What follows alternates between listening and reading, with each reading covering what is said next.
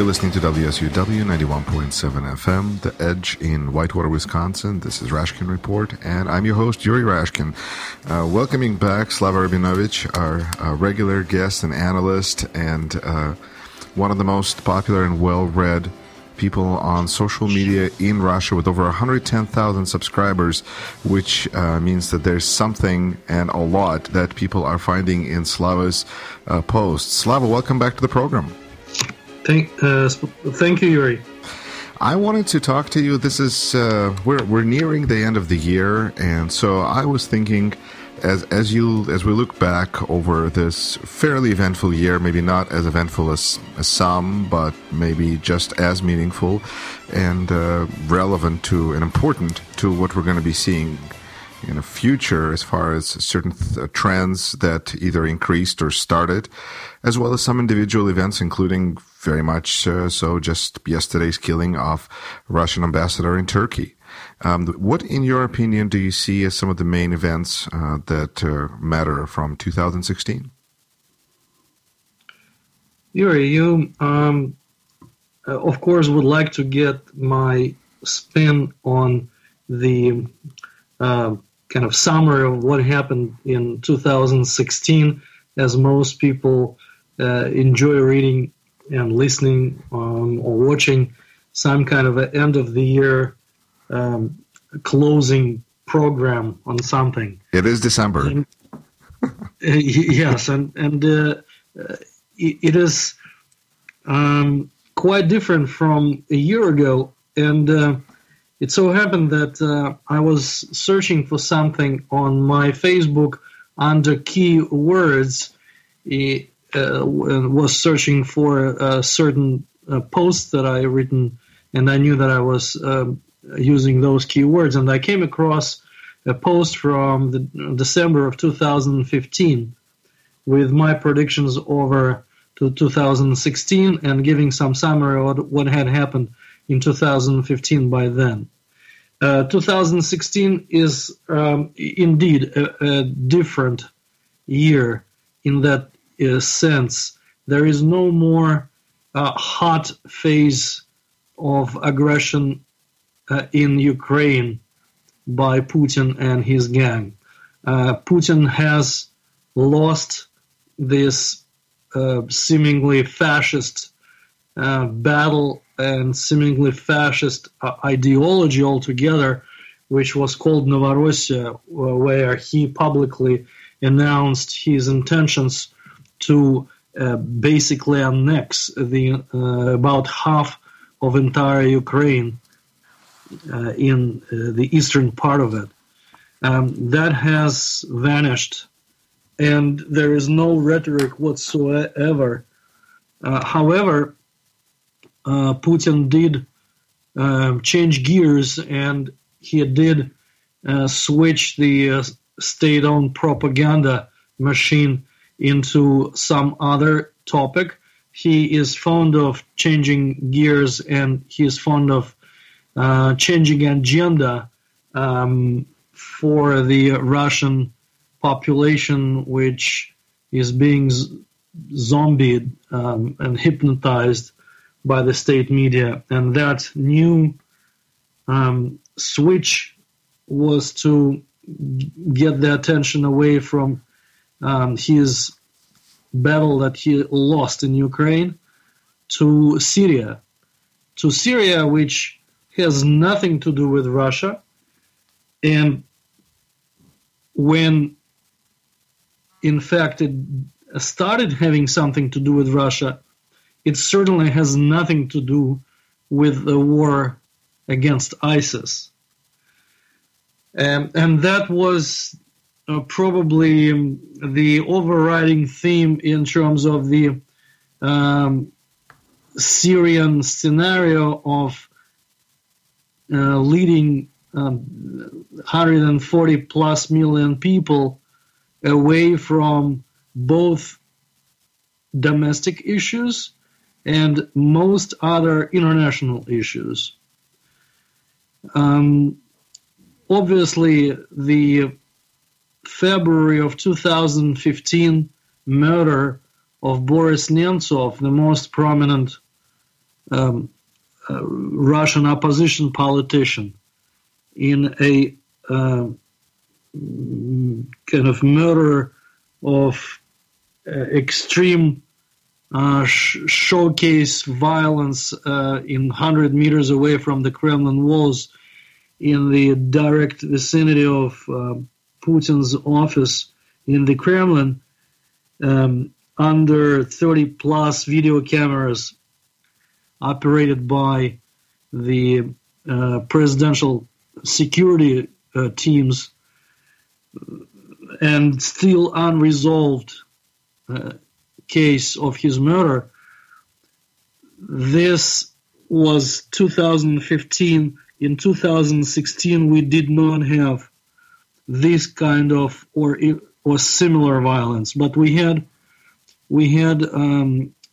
absolutely disgusting, illegal, and violent rhetoric against the Russian opposition figures and Russian opposition parties right before the so-called parliamentary elections. These were not elections at all. They were rigged from A to Z in the entire process of what the elections are all about. They were neither democratic nor fair, and they were rigged.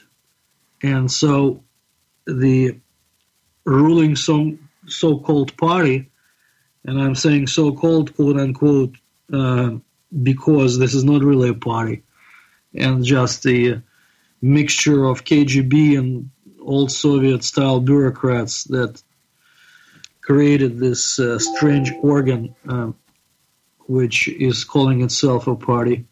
So they got a constitutional majority in this puppet parliament, and all their other small parties that have been sitting in the parliament all those years, they are as puppet-like parties as the main one. And no real opposition parties have been allowed to come even close to the doors of this parliament. And we, of course, in 2016, we have some preview of what perhaps may happen in 2018 with the new presidential elections, which so far seem to be in a similar category as the so-called elections to the so-called parliament this year. I think that the overall temperature is a bit lower, but I'm also puzzled and totally, I would say, even disgusted as a citizen that Russian nation does not exist, and Russian people keep silent and keep inactive in an environment where 20 plus million people already live below the poverty level, where the almost entire population sees their real incomes going down third year in a row, where there is absolutely no end to the political and economic crisis. There is no plan for dealing with this crisis, and the country lives with no internationally recognized borders. And there is absolutely no plan how to deal with this. And in fact, there is, there isn't any plan by definition, because these people in the Kremlin, they can't really have any plan. They are engaged in something else. It's just an unlimited pillage of the country, lining up their pockets in unprecedented ways that the world has not seen before, and there is absolutely clear stance on their part that they will never be stripped of power. And of course, under these circumstances, they cannot have any reasonable plan or any plan whatsoever to deal with a worsening economic and political situation and with the isolation of the country. And as I said, given all that, the Russian nation doesn't exist as a nation. There is it's just a population which is scattered across the vast lands and concentrated in large cities, but still scattered in their apartment blocks, and they just do nothing. And I'm surprised at the complete lack of any activity on the part of the population, and I'm very disappointed that the Russian nation, as a nation, proved to be non-existent. Slava, it's certainly, you're certainly making very good points. However, on the issue of Russian nation, from my observation, it seems that there are any efforts at, let's say, energizing Russian nation in Russia are perceived and immediately labeled as nationalists. And those are people that, as far as I can tell, Kremlin is very much at war with, and most of their leaders are in prison. So it's a movement that is not even allowed to develop. And people who I feel are on a more liberal end of things, progressive, community, is concerned that they are also going to be nationalists in a sense of like race wars or something like that. And some of them clearly are. But I think because there's this muddied water about who are nationalists and who are people who are trying to energize Russian nation and get people to hold their government accountable to them, I think that's kind of where that idea dies in Russia these days. But I didn't mean to make that kind of a big point, but it just kind of stood out to me, something from what you were saying. Well, you raise a good question, but it's somewhat biased, again, by probably non-existent facts and propaganda that was spread out not only in Russia but even outside of Russia. Let's have an experiment of democratic, fair, and honest elections, and I think that nationalists will not be supported by the population at large if we indeed did have the elections from A to Z. I refer to the process, what elections encompass.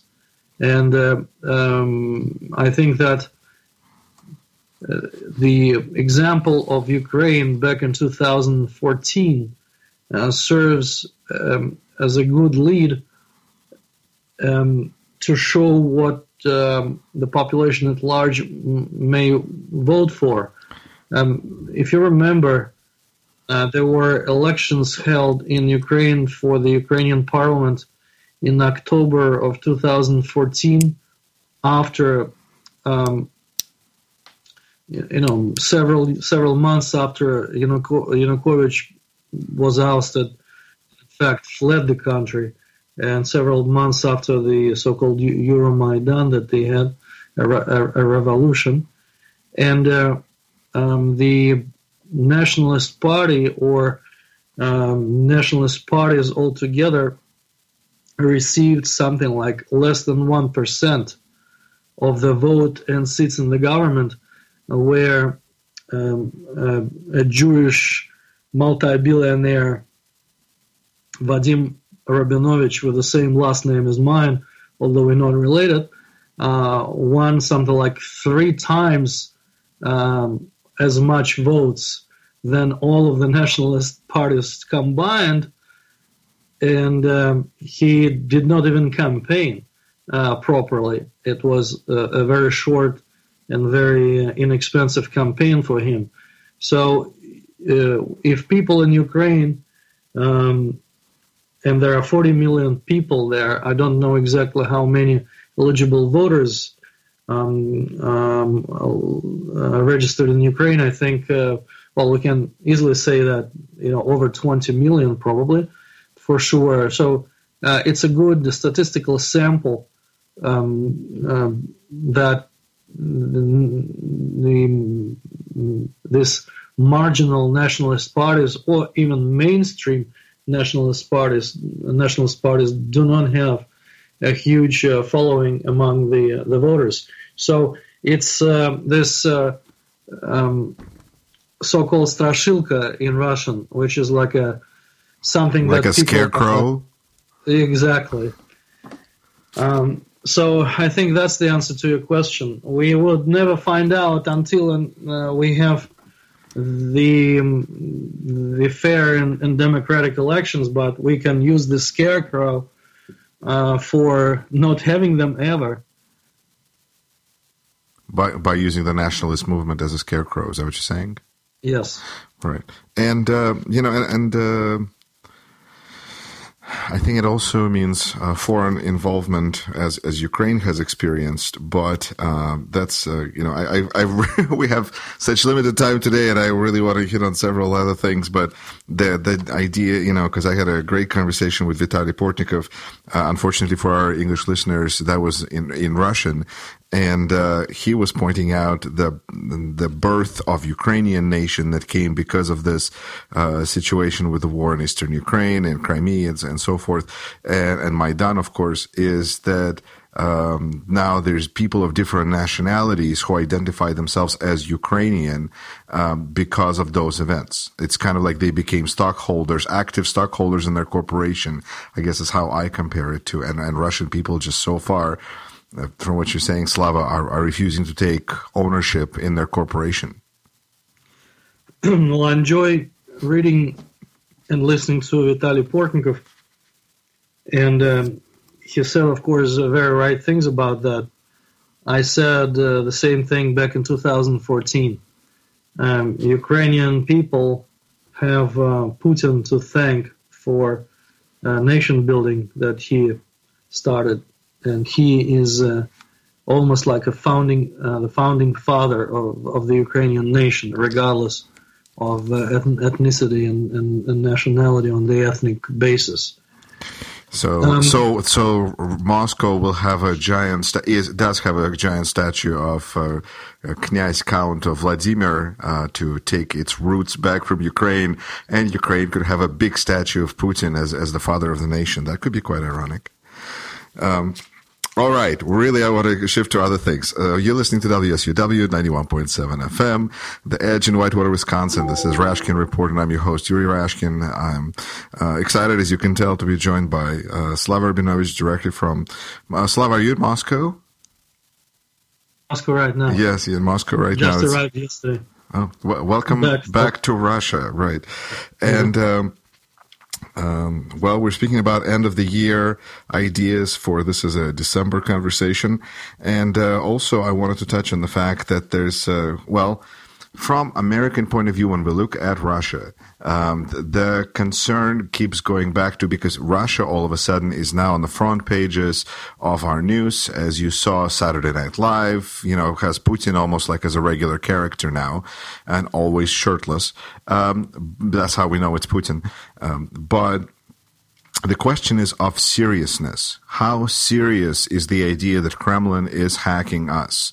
Should we dismiss it from this side of the ocean as politics as usual, or is there a bigger threat that you think we should be aware of that comes from this hacking? No, you should not be dismissing this at all. It should be investigated and dealt with all the power that the United States of America have. And the calls that I hear from the Congress and the Senate floors about this, to follow up what CIA and FBI are talking about. This is what needs to be done in order for America to preserve its democracy, its integrity, and its constitution, and its way of life. And I'm disappointed that President Obama turned out to be not the right leader to deal with the new or resurrected evil empire as it is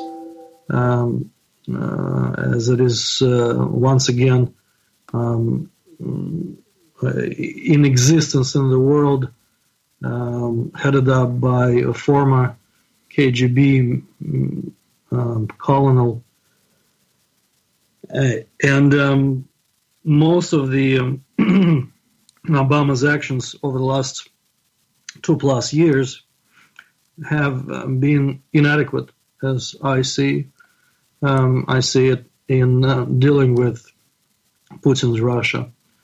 And we are yet to see what Trump administration would do in this regard. But again, all of the things that Trump said in his pre-election campaign doesn't give me good expectations on how America will be dealing with this kind of threat. And Russia is a threat.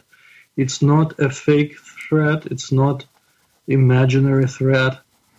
It's threat that materialized in Russia waging a war against Georgia in 2008, waging a war against Ukraine in 2014, annexing a part of Ukrainian territory, which has never happened in Europe since World War II.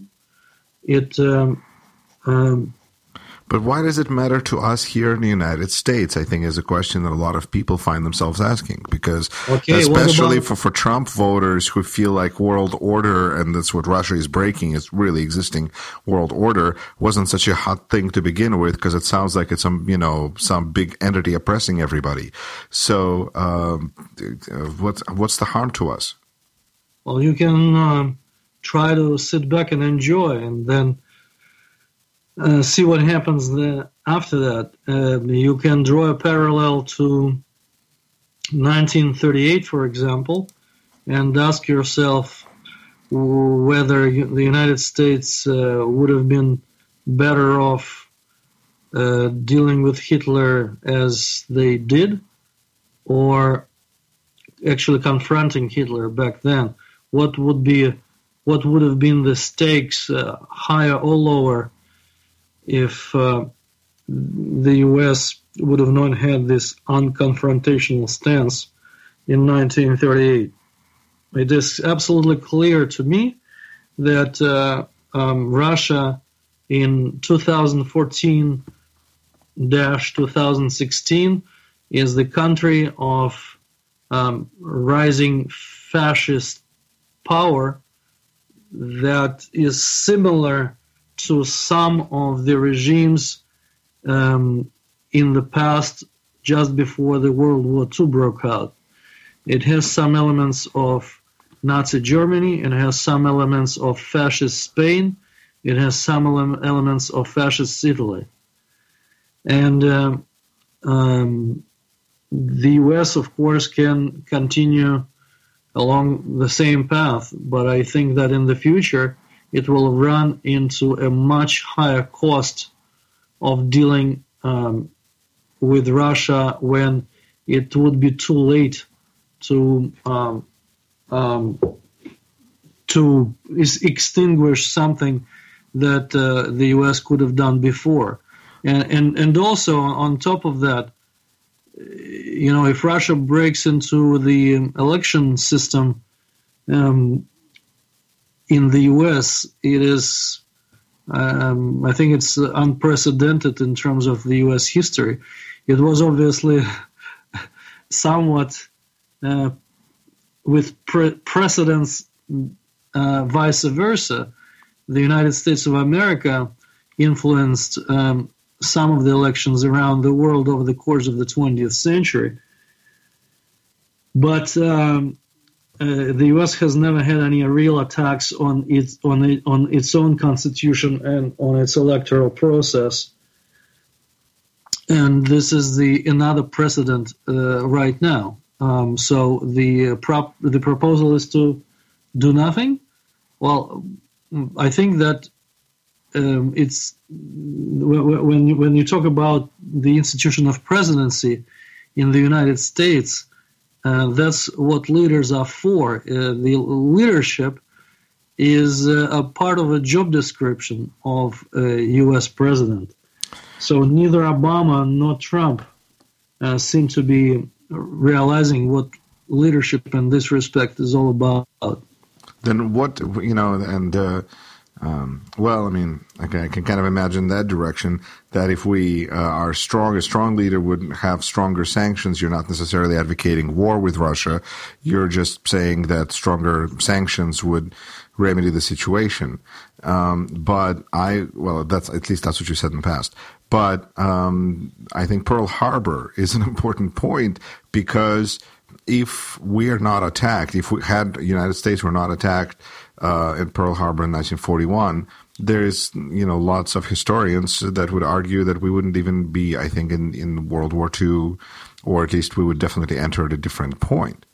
If Putin doesn't explicitly attack us, of course, had Hillary Clinton been elected, I suppose she could have considered this to be a serious attack, because Donald Trump doesn't seem to treat it as such. So who knows? What can we expect? Well, I don't want to get into the argument here of alternative history, although I kind of started it with you.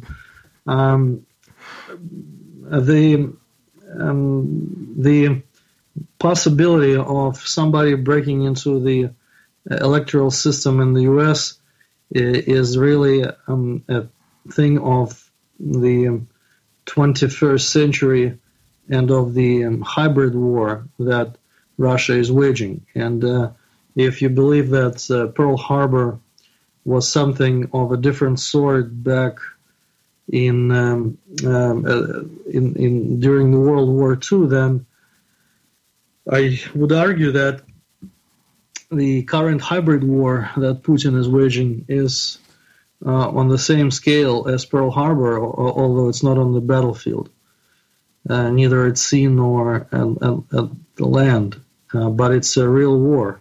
And in that case, the war is underway.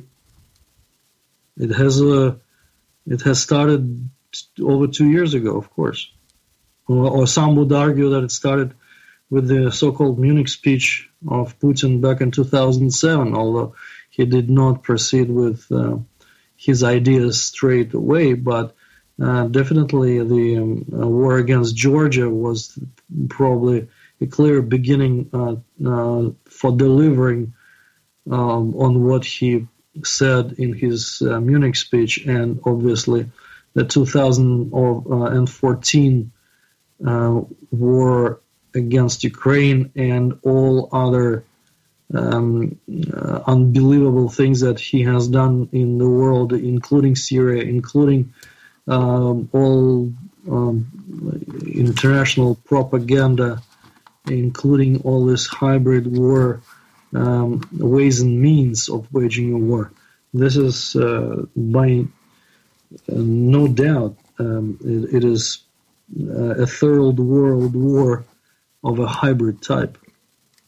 And in fact, it is, many leaders in many countries and many people around the world do not understand that, because they have never seen anything like that, because, centuries and thousands of years of human civilization did not see examples of such hybrid wars. These were like physical wars.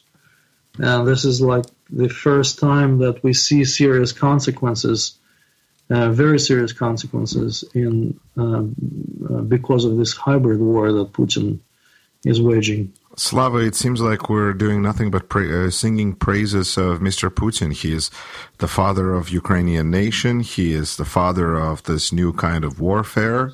In 1,000 years, could be quite an interesting character. I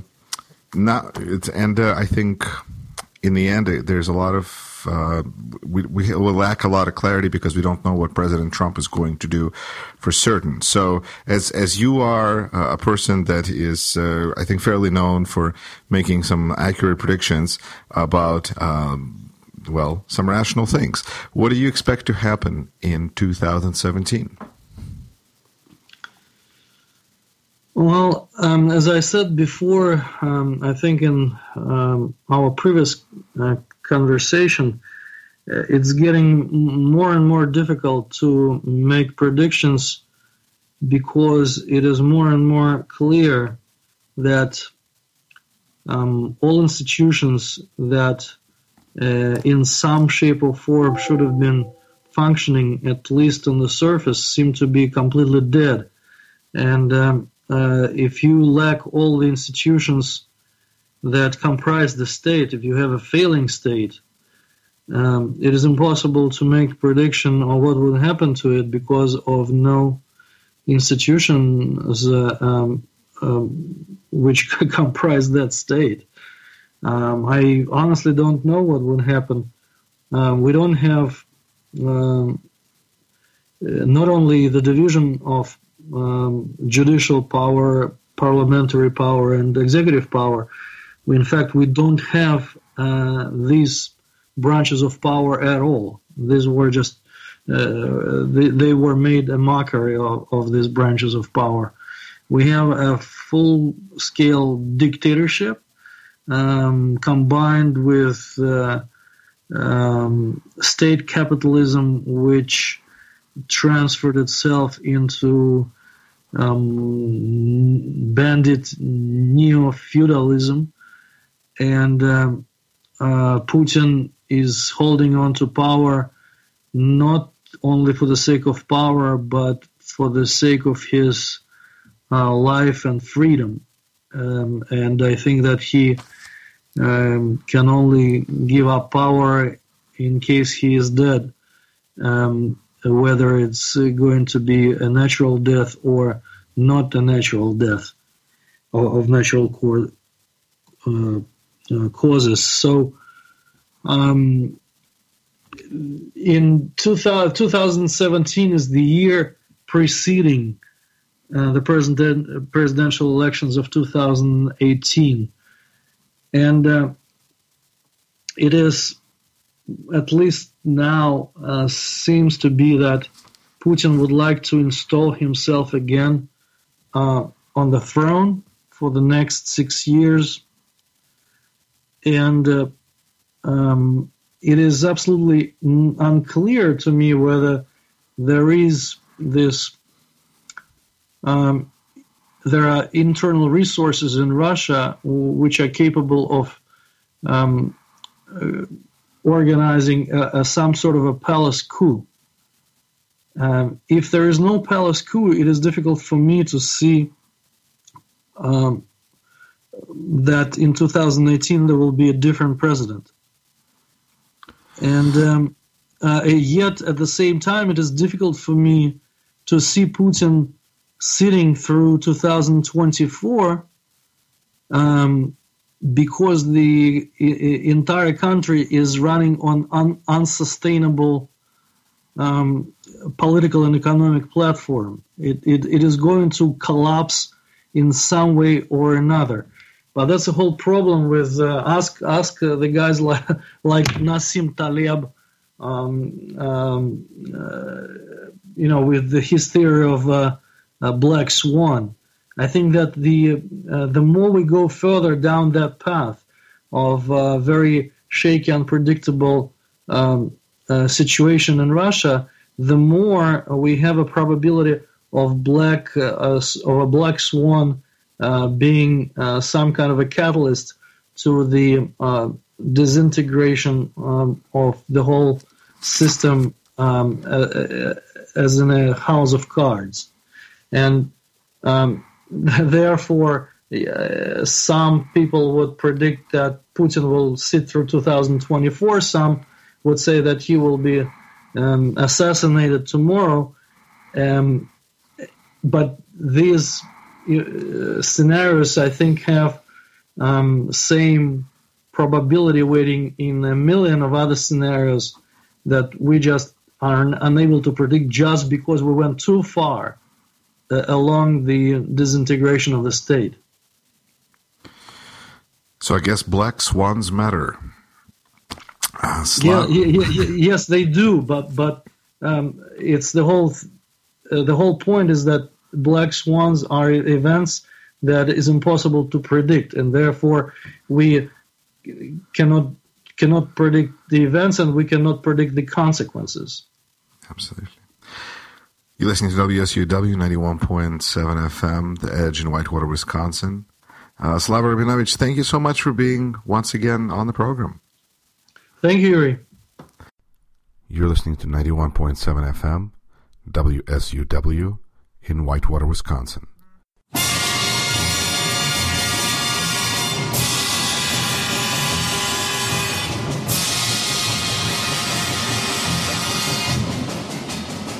You're listening to Rashkin Report.